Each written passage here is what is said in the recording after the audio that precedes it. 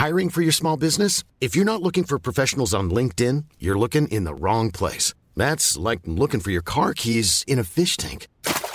LinkedIn helps you hire professionals you can't find anywhere else, even those who aren't actively searching for a new job but might be open to the perfect role. In a given month, over 70% of LinkedIn users don't even visit other leading job sites. So start looking in the right place. With LinkedIn, you can hire professionals like a professional. Post your free job on linkedin.com/people today.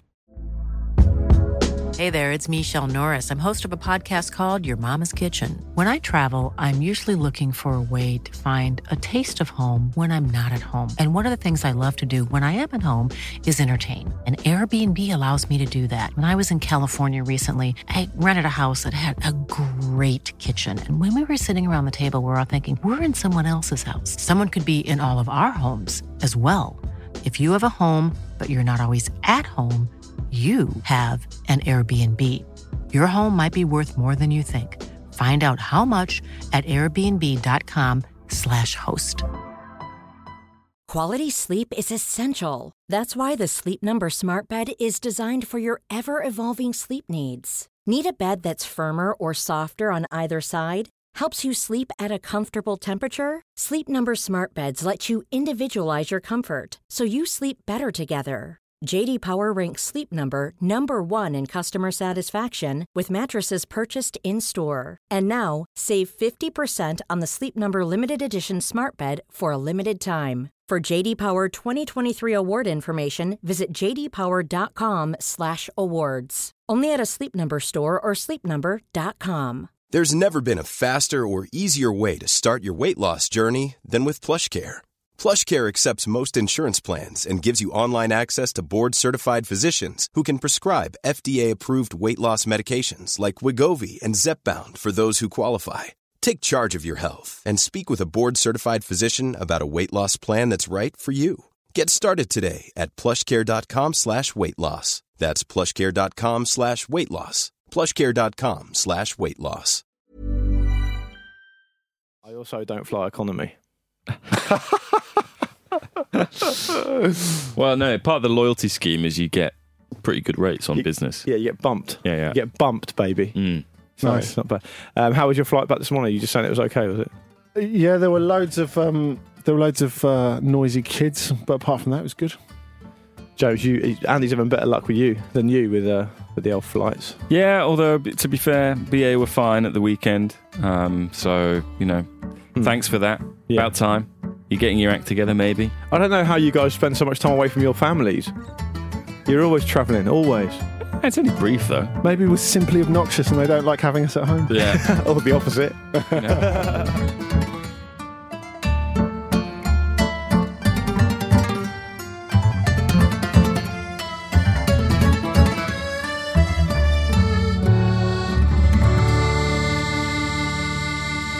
Chaps, PSG lost to Reims last night, and this was set against a backdrop of what I thought was quite an interesting quote from Thomas Tuchel re Neymar. You might better clear this up for me either way, but he said... His man management, second to none. Neymar has come back... Oh, the hugs. But Neymar's come back into the side, scored a couple of important goals, one of which was an overhead kick in the last minute for PSG. And Thomas Tuchel said this week, I can understand the fans are angry with Neymar, even permanently.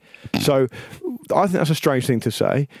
What do you think? Is he projecting onto the fans how he feels about Neymar? I can understand why any of us here would be really fucking angry with Neymar. And they lost the game. So what gives? What gives? Well, I don't really take anything from that because medium term, we all know he's going still. They know he's going. He knows he's going. Presumably Barcelona know he's coming as well. So it's just a case of when. We all know it's a little holding pattern for the moment. And I find it quite refreshing that we're past the point where pretending that, it's not like Patrick Vieira turned around in 2004 going, I never wanted to leave, is it? It's more realistic. And I quite like that. I don't think...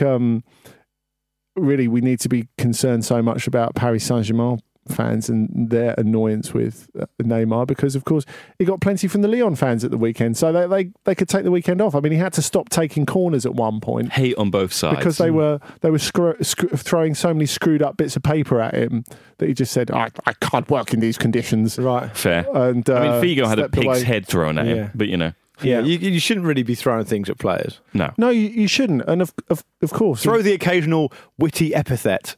nothing more than that. yeah, True. and of course he made them pay for it by scoring that fantastic late winner. But Reims last night is an interesting one. If there could be an unshocking shock, maybe this is it, because Reims are perpetually underrated. They've had for a while now one of the best defences in the league. What I think is particularly amusing is the fact that they, very much like Mick McCarthy at Old Trafford back in the day, left Udin and Dia, their two best players, on the bench, think, oh, right, we'll save them for Dijon at the weekend and give them a thrashing. Yeah.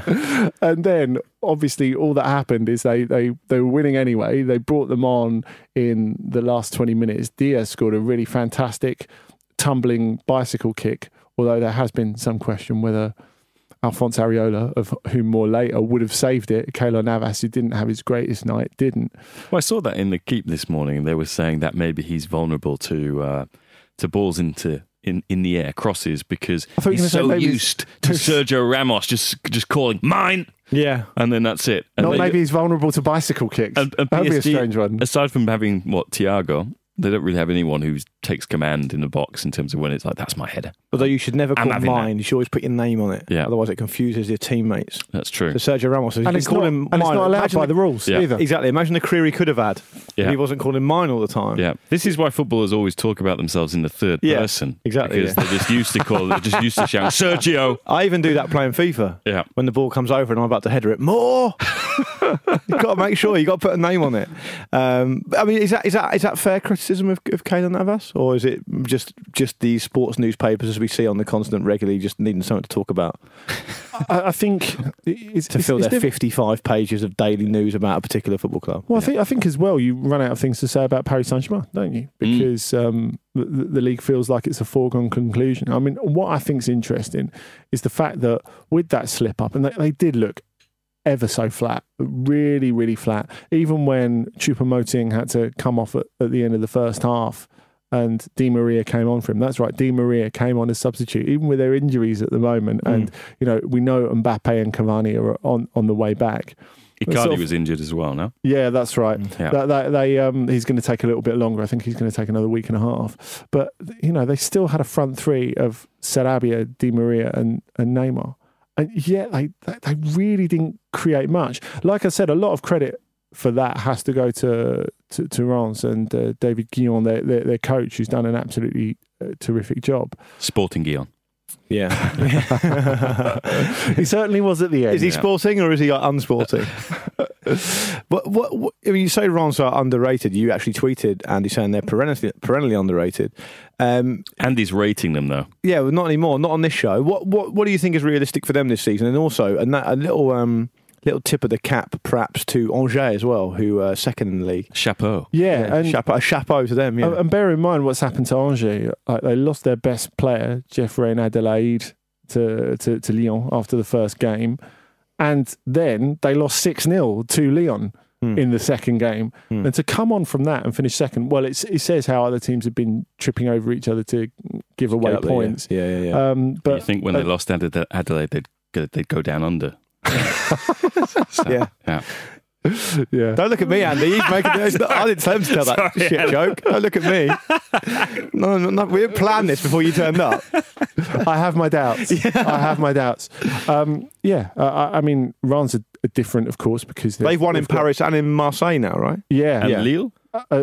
No, just those two. But in the last year, they've and they beat Paris Saint-Germain at the end of last season as well, when Paris Saint-Germain were in bits and had no players left as well. But I think to win away in Marseille and Paris before we even get to October is pretty fantastic. I mean, Reims have obviously got a huge history as a club. They're very tied up with the formation in the first couple of years of the European Cup in the 50s. So having them back in the top flight is nice, but having them actually being competitive and tough is something else. I mean, they won those games at Marseille and Paris without conceding a goal either. It's very, very impressive indeed. I think maybe top 6. I think holding on to Unai is absolutely huge, because it looked like he would go for a long time this summer, and he didn't in the end. His move fell through.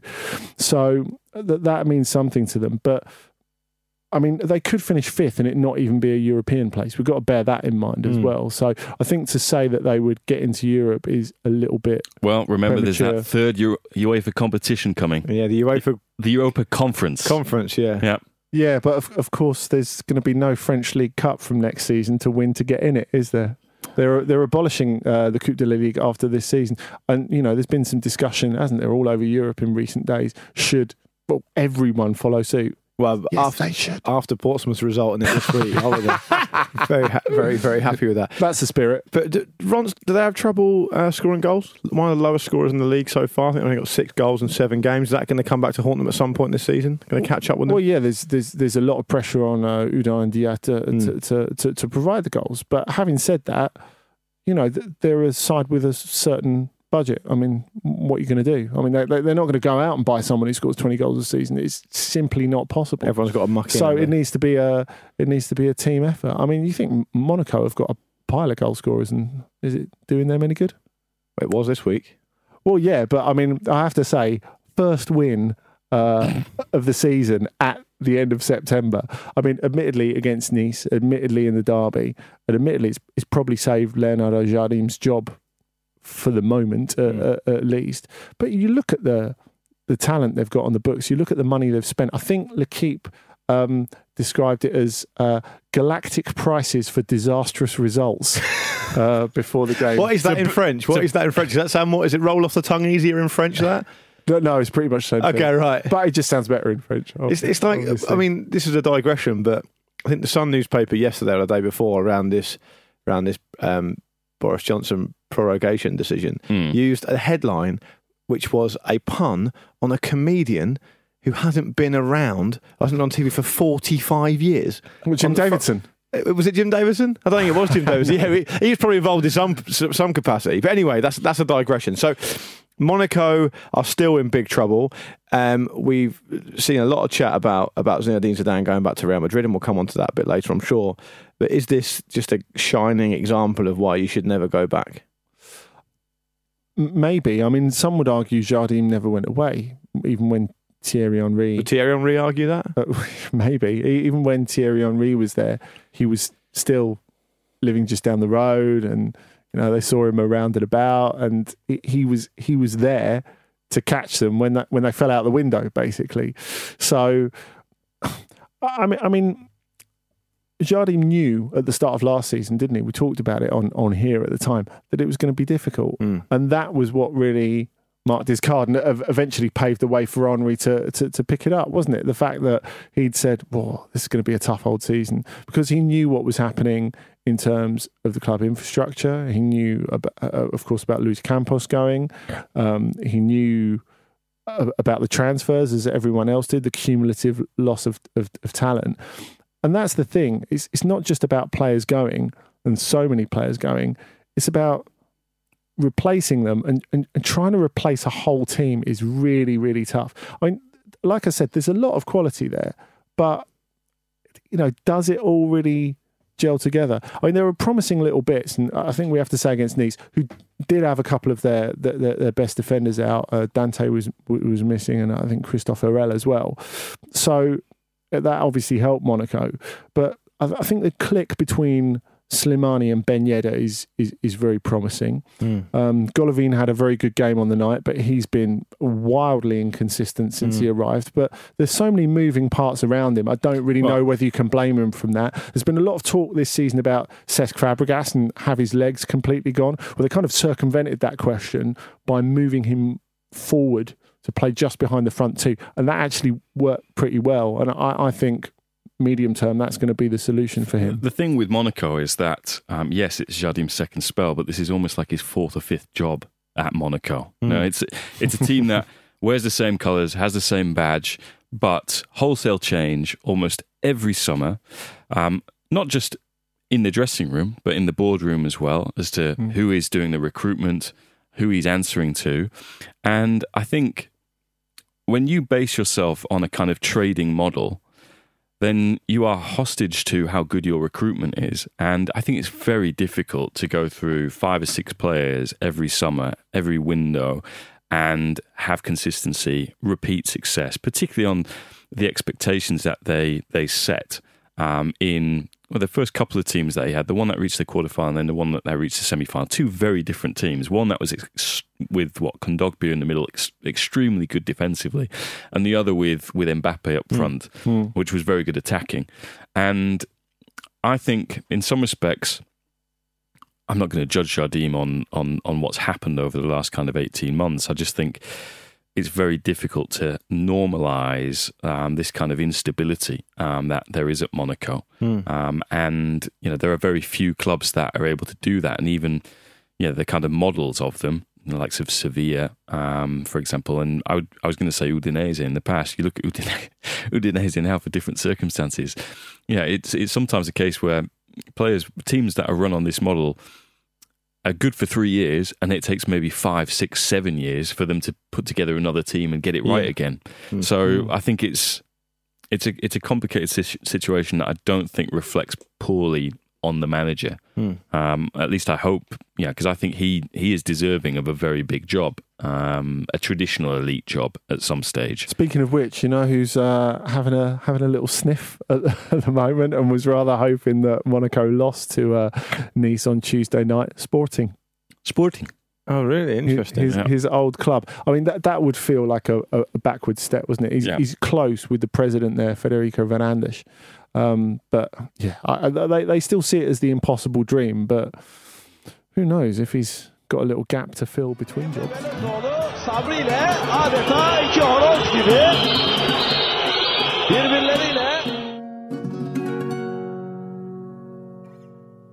Andy, Famalicão. A team that will not be familiar. That's what I take when I get a cold. Will not be. I try and put a pun in with familiar and Famalicão. Yeah. Pretend I did that because most people will be unfamiliar with them.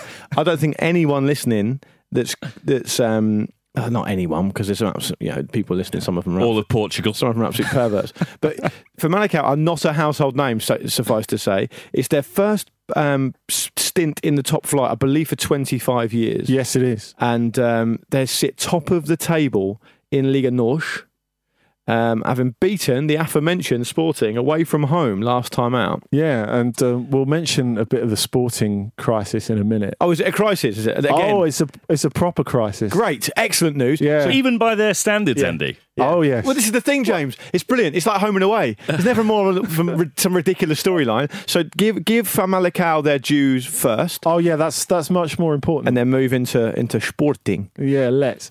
Famalicão is a really interesting story because they were bought in 2018 by Iden Ofer, Israeli businessman, energy magnate, whose family name certainly people in London and art fans might be quite familiar with, because he's from a very rich industrialist family, and his dad, Sammy, heavily funded quite a lot of the Tate Modern. So you have an Offer gallery in there, I think, and various Offer halls and all the rest of it. Anyway, Iden, his son, is interesting because as well as being a very educated and a very successful businessman in his own right, he's also owns over 30% of Atletico Madrid. And he got involved in Famalicão last year. Now, they've actually, in recent days, increased their shareholding in the club now to 85%. So bought a lot of new players as well, haven't they? Yeah, they're always going to have to. 18 or 19 new players. Yeah, that's not really that unusual. I'm rubbing my chin here, Andy. You say there's a link with Atletico Madrid, Portuguese side, signing lots of new players. What's going on? Sounds a bit far-fetched, doesn't it? What's going on? Well, there is some British input as well. Josh Tymon, he's out on loan there at the moment. Right. Hull's very own Josh. Yeah, he's representing. Is he on loan from Hull? He's on loan from Stoke. Stoke, that's right. That was perhaps my favourite bit, actually, James, just for a little aside of the Leeds United documentary. Yeah. You know, where the really fanatical dad is sat down with his two sons and he goes, ask me any big club, and I bet you I've been to see him. Ask me over a big club. And his son goes, Hull? Good lad.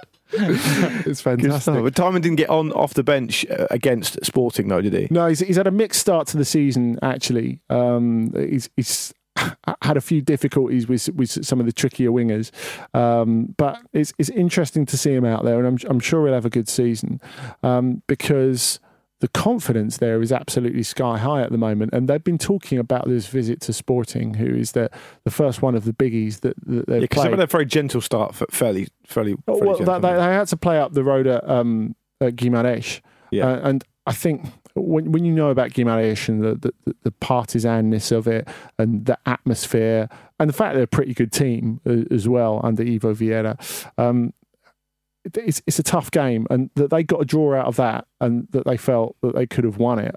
I mean, João Pedro Sousa, their coach, spoke afterwards about, okay, maybe we didn't deserve to win it, but we could have won it after Fabio Santos got their equaliser in that. I think that made them think, hang on, we're onto something here. And they've got points out of a lot of different situations this season. So, like... Sebastian Coates. Oh, my God. Listen, everyone's got points out of Sebastian If Coates we're talking about mixed starts to the season, let's just give our lovely listeners a quick reminder of the last 3 games Sebastian Coates has played for Sporting. It's not a mixed start, though, is it? Okay, he's looking for a mixed start. That'd be an improvement for him. Consistently bad. Yeah. Own goal... Game where he conceded 3 penalties and got sent off. Hat trick of centre backs against Real Ave, that was. And then another own goal against Famalicão. And then the own goal to win the game for Famalicão. 88th minute. Bruno's good job, because I don't think Bruno Fernandes played for Sporting that game, did he? No, he didn't. He was suspended after being sent off against Boavista. So he was lucky. He was the previous week. I think he would have probably down tools there and then. Yeah, well, I think that kind of helped for Famalicão as well. The fact that they were trying to find a post Bruno Fernandes solution, which at some point they're going to have to find anyway, aren't they? And they played a diamond midfield. Mr. Wendell in there. 2 up front, yes. And I think that left them a little bit open, because Famalicão liked to counter-attack. But like I was saying before, they've won in so many different ways so far this season. Like you think that they were... they beat Paços de Ferreira. They're 4-0 up and eased up at the end, but they went a man down at Aves like after about half an hour, and they still went on and 1-3-2 in that.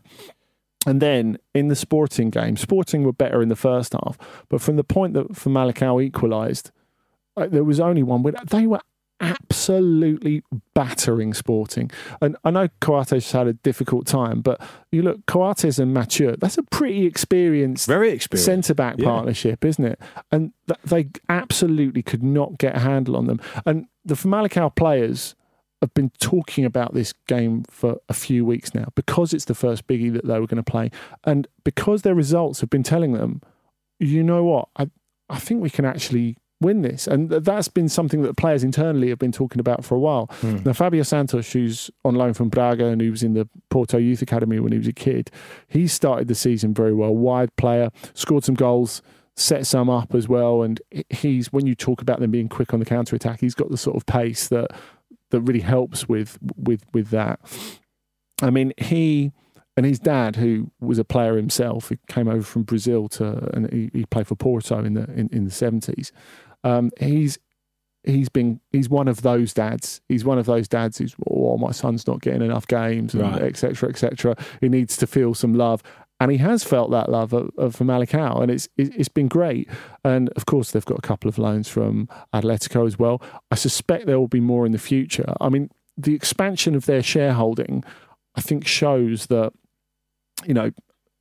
people in the wider football world are beginning to think there's a project here worth investing in. There's a project here that could be sustainable. And there is an opportunity, I think, because, we've talked about it time and time again, outside of Três Grandes, of Porto, Sporting and Benfica, only 2 years in the history of the Portuguese league as a team outside that big three won it. Belenenses and Boavista. Oh, he's good. We talked about this before. He's good. James and I tried to name him before you turned up, and I had Belenenses and you had Boavista. Yeah, I got confused. I thought it was Braga, but it's the other. It's one of the B's. And Killer bees. Braga were close in Jorge Jesus' first year, but it's incredibly difficult. So for Portuguese killer bees, for a team that's not one of those big three, or I suppose Braga, to be top, even if it's half a dozen games, is an incredible story. Amazing. Finally, James, what month will they be relegated?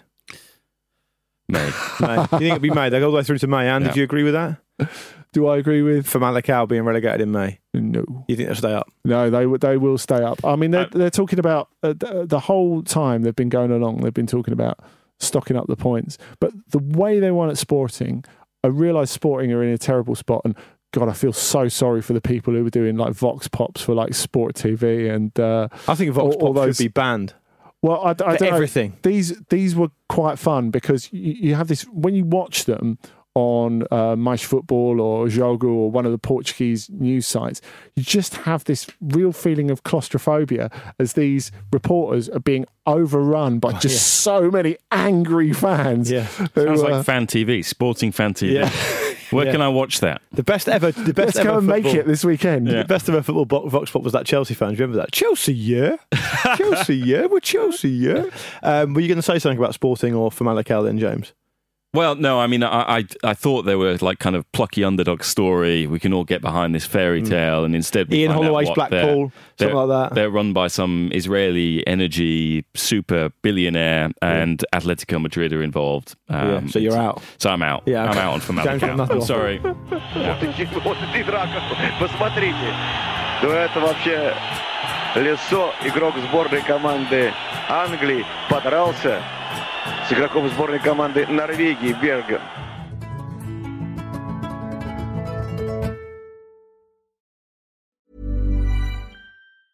Life is full of awesome what-ifs, and some not so much, like unexpected medical costs. That's why United Healthcare provides Health Protector Guard fixed indemnity insurance plans to supplement your primary plan and help manage out-of-pocket costs. Learn more at uh1.com. Hiring for your small business? If you're not looking for professionals on LinkedIn, you're looking in the wrong place. That's like looking for your car keys in a fish tank. LinkedIn helps you hire professionals you can't find anywhere else, even those who aren't actively searching for a new job but might be open to the perfect role. In a given month, over 70% of LinkedIn users don't even visit other leading job sites. So start looking in the right place. With LinkedIn, you can hire professionals like a professional. Post your free job on linkedin.com/people today. Here's a cool fact. A crocodile can't stick out its tongue. Another cool fact, you can get short-term health insurance for a month or just under a year in some states. United Healthcare short-term insurance plans are designed for people who are between jobs, coming off their parents' plan, or turning a side hustle into a full-time gig. Underwritten by Golden Rule Insurance Company, they offer flexible, budget-friendly coverage with access to a nationwide network of doctors and hospitals. Get more cool facts about United Healthcare short-term plans at uh1.com.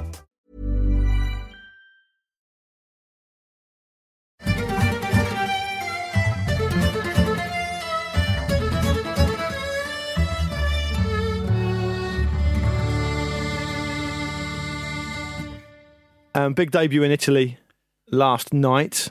Smaldini pulled on the number 6 shirt for Roma in a 2-0 loss at home to Atalanta.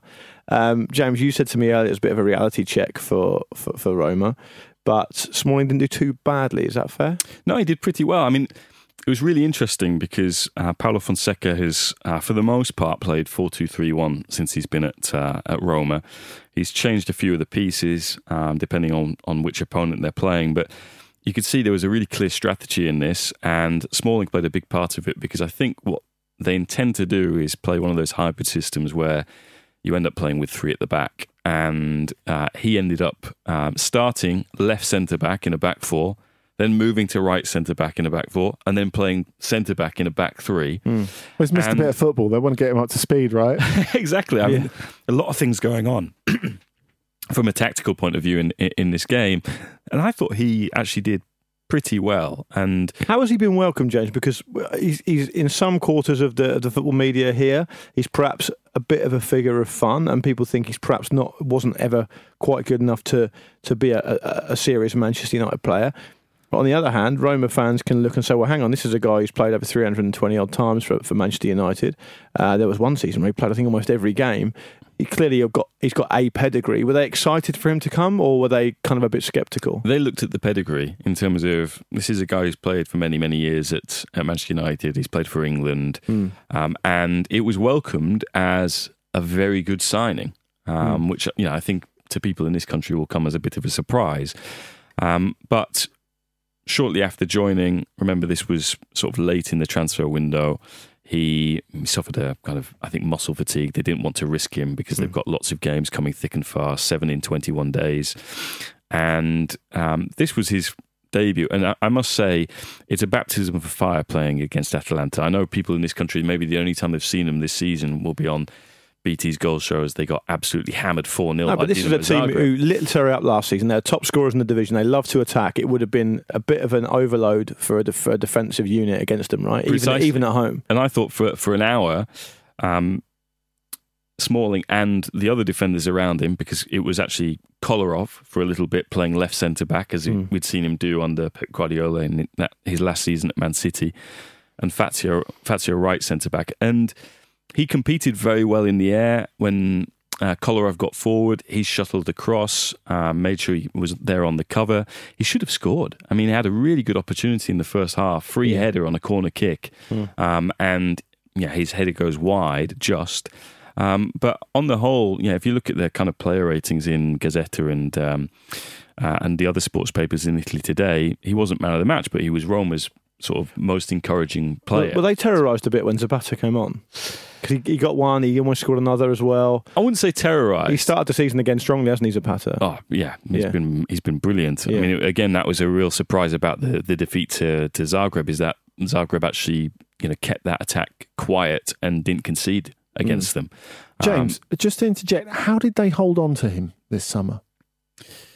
I think the lure of Champions League football and being a part of something for the last year where I think there was not fulfillment, there was a sense that they all wanted to experience this together. There's a great group at Atalanta. And I think also the ownership there, who over the last 3 years have gone into every summer transfer window and not broken up the team entirely, but made 2 or 3 big sales, really cashed in. They wanted to keep the front three and supplement it. So because that front three is, as Luke mentioned, top scorers last year, remarkable when you think Ronaldo's in the league and just the other teams that are in there. Some of the other striking talent around. And he wanted to... Gasperini kind of said, look, we've got players who can swap places with each other in defence and in midfield. We haven't got players who can swap places with our attacking players, aside from Luis Muriel, who they signed in the summer from Sevilla.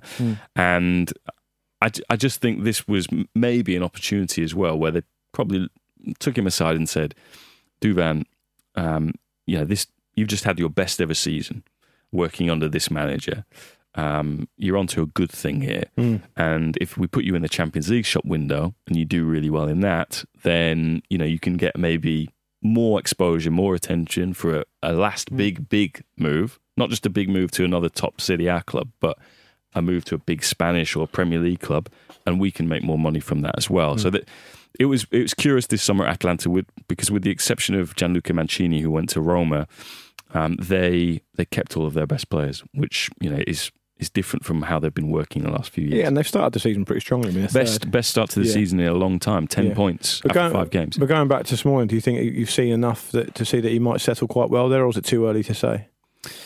No, I think there's going to be opportunity for him, because I think they, at the moment at least, they're serious about competing in the Europa League. Paulo Fonseca is. And I think if they want to play with a back three, then they have got he's going to get game time. I still think Gianluca Mancini, who they signed from 23 million from Atalanta, will probably be their starting centre back. But I think that in that position. So, but he showed a lot of flexibility last night and an ability to kind of change roles in game and not let it faze him. And this is a guy who's, he was given a lot of information, I think, to take a lot of instruction to take on board, and didn't seem to be a fish out of water. Seemed to got to grips with it quite quickly. So I think that was pretty encouraging. I always think it's fascinating to see English players go to different leagues with slightly different styles, slightly different cultures, and see how they adapt there. Any sort of tourist tips you can give him? What he should be doing on his day off in the beautiful historic city of Rome? So many. Yeah. But Chris is a vegan. Yes. So can you recommend a restaurant perhaps that he could go to? No. Difficult around there, is it? Yeah. I took Jonathan Green to a vegan restaurant in Islington the other week after Ramble Meets. Yeah. He said, first vegan pizza I ever had. It's bloody lovely. Yeah. He liked it. So Ramble Meets as in MEET. Exactly. It's an offshoot. Yeah, it's an offshoot. But where would Chris be going on his sort of first couple of days off in terms of tourism? What would you recommend? Well, I hope he's actually staying in the city rather than on the outskirts or outside, as a lot of the players do out there. I would probably go to Trastevere and see a bit of old Rome, a bit of Testaccio, see where the actual club originated, Campo Testaccio. I'd really recommend, and this he'll have to keep this from the nutritionists and the fitness staff at Rome. Would the nutritionists fried food? Just go for the fried food, Chris. But will they be supportive of being a vegan in Italy? Is that generally a sort of big thing? Something they feel really strongly about. Right. Tell us about that then. Well, I mean, I've seen radio hosts who basically think this. They have their hot takes on veganism and end up having like vegans protesting outside, and then they'll open the window and like sort of just gesture with a big nice mortadella at them, sort of wave a salami at them, right? But sort of thing. The world's moved on, isn't it? I mean, it's not just about a country's culture, is it? It's about elite sport culture, and now elite sport culture is a lot more accepting of that, isn't it? You know, you look at all the NBA players that have climbed on the Beyond Meat bandwagon and all the rest of it. That's right. But while we're talking about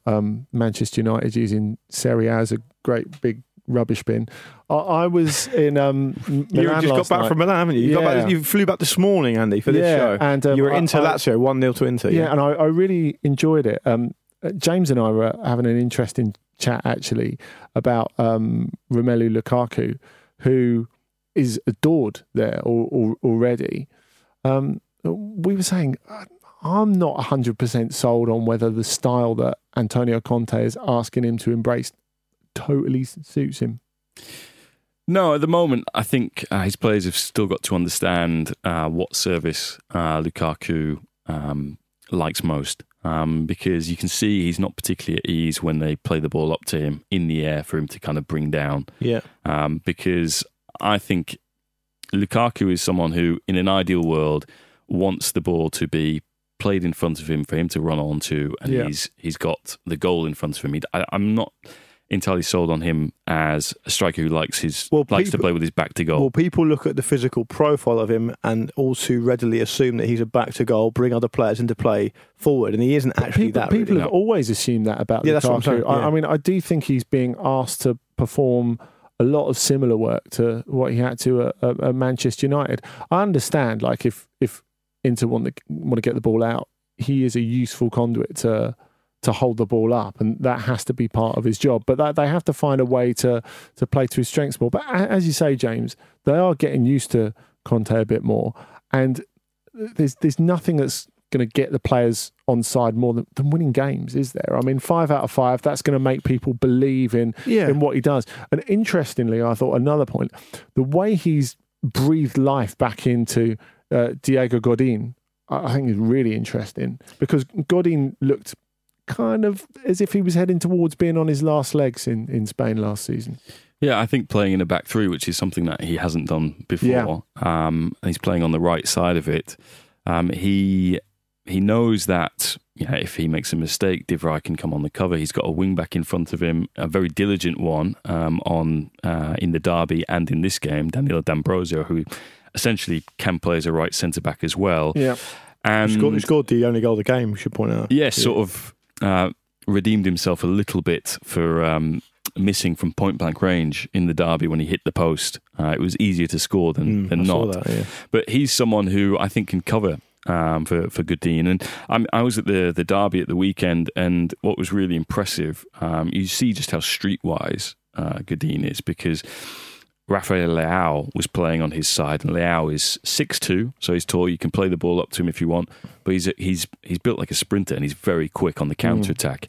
And there are a few times where he either spun Godin, beat him with a dribble, and I think he thought, I've got the better of him, and Godin would always recover, which was surprising because, again, you think of the recovery pace needed, but also when Leao thought he was being fouled, Godin would come away with the free kick. Right.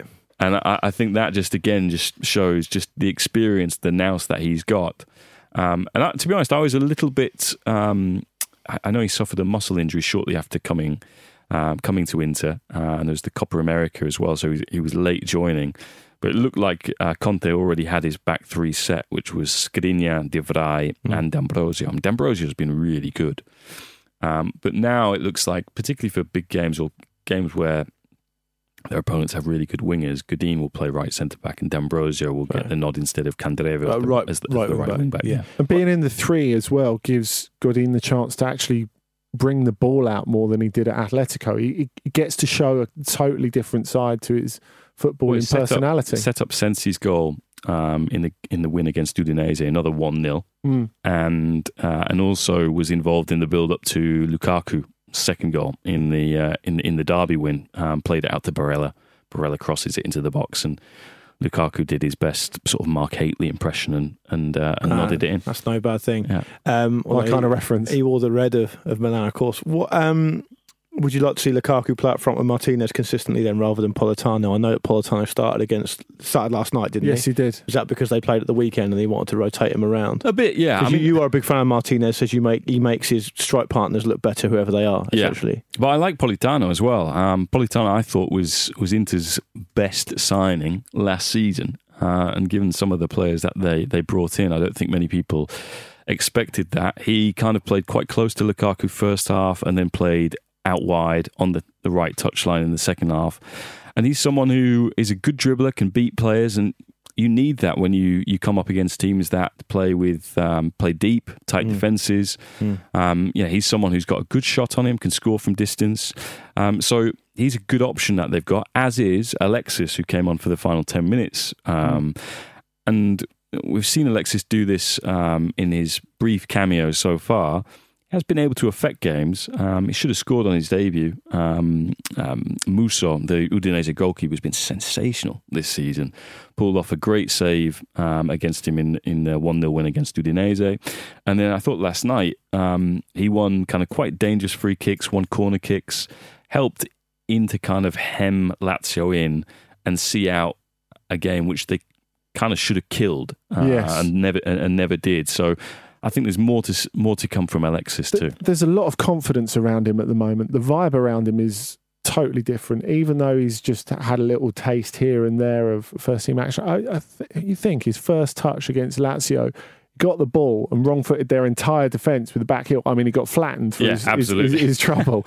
But, it doesn't feel like that's something he even would have tried towards the end of his Manchester United spell. Mm-hmm. And going back to Lukaku, his brother was on the bench for Lazio, wasn't he? He was. Didn't get on, sadly. How long is it going to be before Juventus start getting a bit nervous about a really seasoned, well-respected, clearly very adept Antonio Conte flying with Inter? At what point are they going to start to think, oh God, this is going to be tough? Because obviously Juventus have got a new manager themselves. Probably when they lose the Derby d'Italia in 10 days' time. Do you think will happen?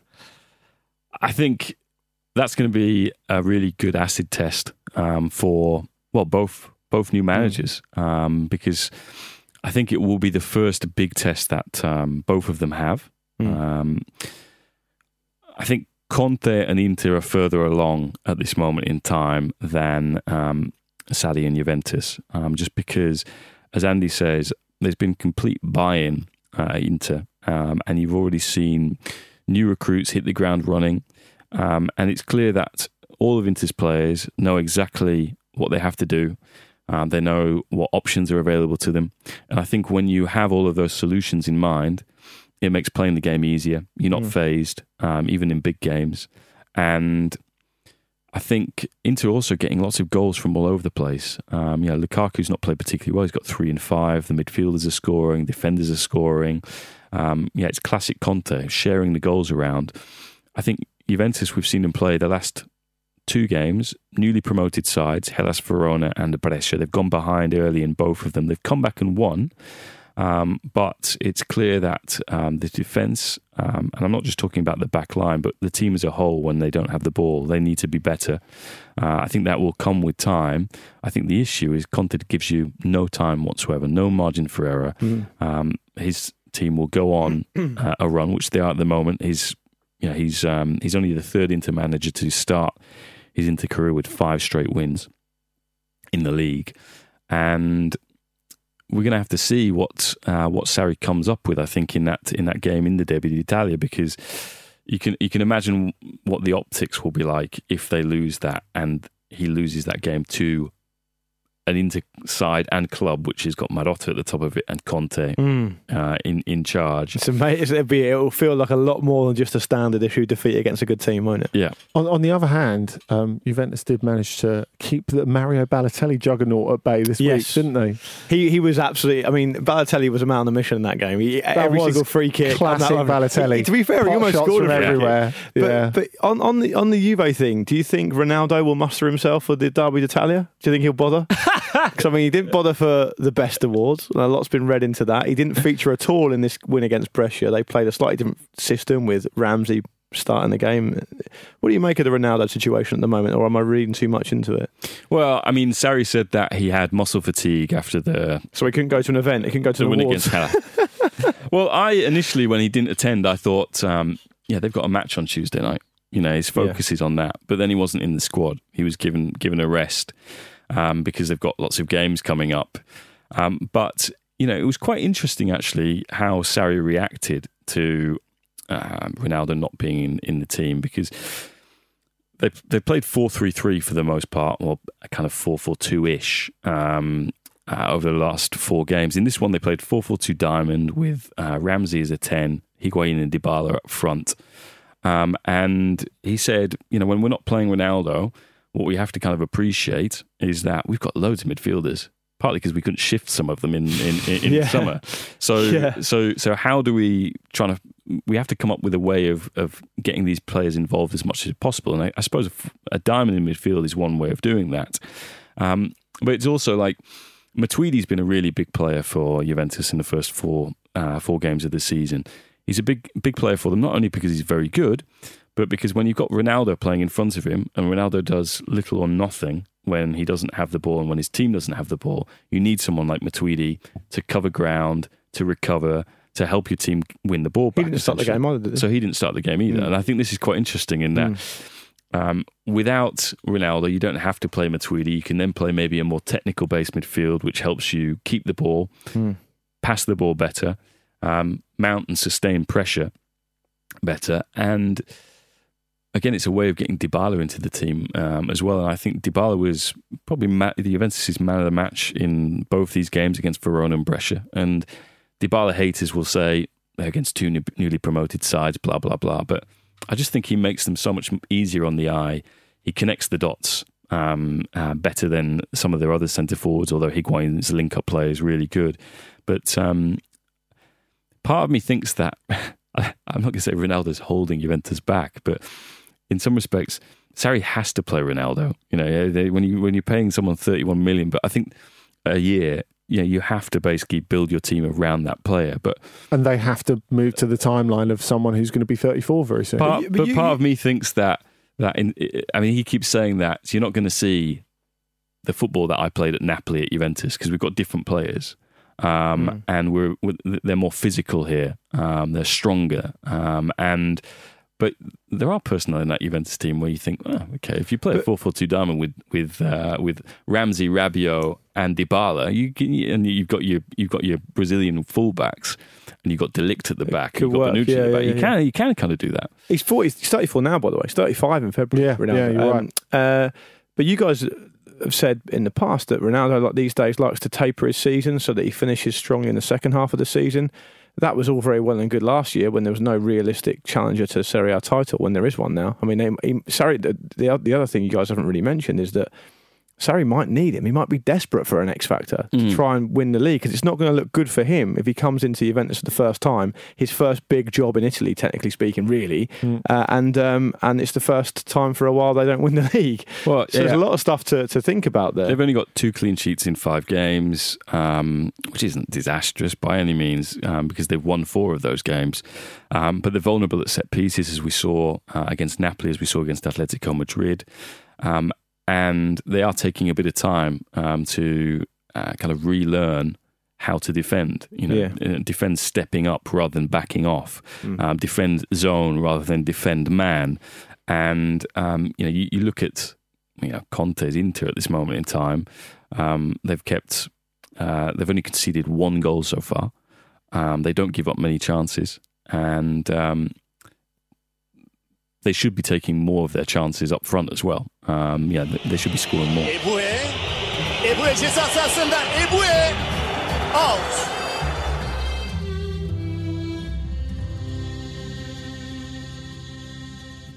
You looking forward to the Madrid derby? Very much so. And Atletico got something to prove in this, because it's been a while since they've won in the Madrid derby. Real Madrid now top of the table. That looked weird to see that when they beat Osasuna. You look at them and you go, right, now they're top of La Liga, and all the chat about them has been what is going on with them, and yet they're top. Well, we talked about returning coaches and big results with Leonardo Jardim. I think you can argue that Real Madrid's win at Sevilla last Sunday night is even bigger. Yeah. I mean, they gave a good, solid performance. Deserved to win 1-0. But Lopetegui slept very badly that night. Yeah. Benzema coming up big for Zidane, as he has on so many occasions before. And they looked like a team. They were so disjointed in Paris, 4 days before, and this was completely the other side of a coin. They looked well drilled. They looked organised. They looked tough to break down. Of course, they've since gone on then to win in the week against Osasuna, which you would expect. And of course, we saw that fantastic goal from Rodrigo, and what an incredible first contribution that was from him after Vinicius Junior scored in the first half. You like him, don't you, James? Yeah, I think he's... I like players who aren't afraid to take others on. And I think this game, again, was an example of that, where he was just, being told to make the most of one of his key strengths, which is speed and being able to go past players and just go for it. Encouraging for Real Madrid as well, because they changed it quite a lot between the Sevilla game and the Osasuna game. Yeah, played a different way, and everyone has had to this week, because it's intense, especially for the teams that are. Osasuna weren't up too much, though, were they? No, but they're going to be fighting against relegation for much of this season. They were brave, you can say, but that's it. Real Madrid have made heavy weather of beating average teams this season, so they looked a little bit more comfortable in this. Jovic was unlucky not to get his goal. He had one ruled out for one of those toenail offsides. I believe that's what we call them now, isn't it? Oh, well, we'll be talking about frame rates in a minute and HD cameras and all the rest of it. I'm having none of that. Can't agree. Can't get into that. That's Jonathan Wilson's thing. Next time we'll ask him on the Blizzard to do something about that. Yeah, but I think it all goes back, and it feeds in really nicely to one of Zinedine Zidane's pledges from the end of last season, where he said, "Don't worry about the Champions League. What we need to be doing this season coming, in other words, this season 1920, is winning La Liga, because we haven't won it enough in the last decade, and it's not good enough." And now you look at what's happened with Barcelona, and the fact that they can't put one foot in front of the other on the road at the moment. And of course, they're beaten at Granada, a promoted side, last weekend, although Granada have done well. That's still a terrible result for Barcelona. Yeah. and everything feels a little bit more settled at Real Madrid. I do wonder if he were to go on and win the league, whether an early Champions League elimination is something they could live with. Oh, come on, Andy. It's Real Madrid. I know. It's Real Madrid. It's hard to say. It's all about the manner, though, isn't it? And we talked about this so many times. It's in the manner that you go out the Champions League. It's not necessarily where you go out, as long as it's in the knockouts. It just makes me laugh because, you know, when it suits the situation, this is a team that defines themselves for the Champions League. That's what they say, and now all of a sudden it's fine to go out the Champions League because they want to win the league. No, that's supposed to be a big club. That's not what they're saying. Yeah, that's what I'm saying. I'm saying maybe secretly they think it won't be the end of the world. I'm saying maybe they can tolerate it. Maybe they know they're not good enough to win the Champions League. I mean, see what they did in Paris last week. I mean, they weren't for 3 of their 4 Champions Leagues, but they did it anyway. Yeah, but it's going to be interesting seeing them this weekend because Atletico... You can't realistically say that they'd be all right to go out in the group stage here. I mean, the group stage... No. But that would be... Look at the other teams that were in the group. That would be not impossible, but that would be a real shambles if they were going to do that. Galatasaray and Bruges, is it? Yeah, exactly. No, I'm not having that. It's not happening. That would be an absolute stinker. But I think when you look ahead to the Madrid derby this weekend, Atletico have got a lot to prove in this because people are looking at the 7-3 result in pre-season, and it was a friendly. The fact is, if you go back in the last... It's one of the best friendlies I've ever seen, by the way. Yeah, it was pretty good. Yeah. But I think it's... In the league, it's something like 3 years since Atletico have beaten Real Madrid. And we think of them as, you know, the chief irritant for Zidane and Real Madrid, and it's plainly not been the case in recent seasons. There've been a lot of dull draws in that, but it's funny in that period, and certainly in latter period of the first spell of Zidane, there's a lot of Atletico type football played by Real Madrid, which I think is in one way is the ultimate compliment to them. But it must be quite frustrating for Simeone to see your blueprint copied and then it to be used to do a number on you. It's unfortunate. Interestingly, going back to that friendly as well, the word is that Diego Simeone had this idea, well, okay, I'm going to, just to get under their skin, I'm going to do what we did in that friendly and play with Diego Costa, Joao Felix and Alvaro Morata. Can't now, can it? That is no longer possible because Morata, who was being specifically saved for the derby at the weekend, came on at Mallorca. They're winning 2-0. Picks up 2 bookings in under a minute for gobbing off and starting on Salva Sevilla. And you don't start on Salva Sevilla. Come on, he's an institution. And now they're stuck and they're left without him. Now, of course, Diego Costa and Joao Felix both scored in Mallorca. It's the first goal that Diego Costa's got in a very long time, it feels like. But still, it's really annoying for Simeone that, because he had something particular to upset Real Madrid, and especially after they gave such a fantastic performance on the road, and they never win at Nervión. They always have big problems there, and they gave such a good performance, Real Madrid, to win that game. And it's amazing how it can all turn around in just a couple of days. It'll be an exciting game. Saturday night, 8 o'clock. Definitely one. Or it'll be a boring draw, according to recent history. If you're not watching Football Ramble live at Alexandra Palace at 8 o'clock on Saturday night, which you bloody well should be, get your tickets now, ramblelive.com. Watch the Madrid derby. In fact, do you know what? I might come on stage and just stick it on the big screen. So there we go. Watch that for a couple hours. Yeah, nice.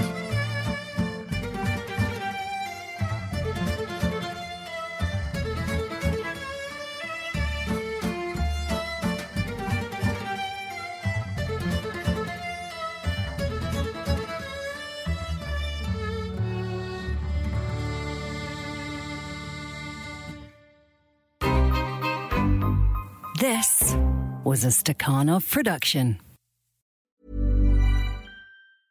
Selling a little or a lot? Shopify helps you do your thing however you cha-ching. Shopify is the global commerce platform that helps you sell at every stage of your business. From the launch your online shop stage to the first real life store stage, all the way to the did we just hit $1 million orders stage. Shopify is there to help you grow. Shopify helps you turn browsers into buyers with the internet's best converting checkout. 36% better on average compared to other leading commerce platforms. Because businesses that grow, grow with Shopify. Get a $1 per month trial period at shopify.com/work. Shopify.com/work. Mom deserves the best, and there's no better place to shop for Mother's Day than Whole Foods Market. They're your destination for unbeatable savings, from premium gifts to show-stopping flowers and irresistible desserts. Start by saving 33% with Prime on all body care and candles. Then get a 15-stem bunch of tulips for just $9.99 each with Prime. Round out Mom's menu with festive rosé, irresistible berry chantilly cake, and more special treats. Come celebrate Mother's Day at Whole Foods Market. Are you ready for truly hydrated skin? Meet Hyaluronic Body Serum, a breakthrough in body care from Osea. It's clinically proven to instantly increase hydration by 161%. Their lightweight, fast-absorbing serum delivers 24 hours of nonstop hydration for silky smooth skin without the sticky afterfeel. Osea's latest innovation combines the magic of their best-selling Hyaluronic Sea Serum with a new formula that's good for the whole body and 5 types of hyaluronic acid to target every layer of the skin. Osea is a women-founded, women-led brand that's been crafting seaweed-powered products for nearly 30 years. The best part? Everything Osea makes is clean, vegan, cruelty-free, and climate-neutral certified, so you never have to choose between your values and your best skin. Treat your skin to clean, vegan skincare from Osea. Get 10% off your first order site-wide with code SUMMER at OseaMalibu.com. That's OSEA Malibu.com, code SUMMER. When you need mealtime inspiration, it's worth shopping Kroger, where you'll find over 30,000 mouth-watering choices that excite your inner foodie. And no matter what tasty choice you make, you'll enjoy our everyday low prices, plus extra ways to save, like digital coupons worth over $600 each week. You can also save up to $1 off per gallon at the pump with fuel points. More savings and more inspiring flavors make shopping Kroger worth it every time. Kroger, fresh for everyone. Fuel restrictions apply.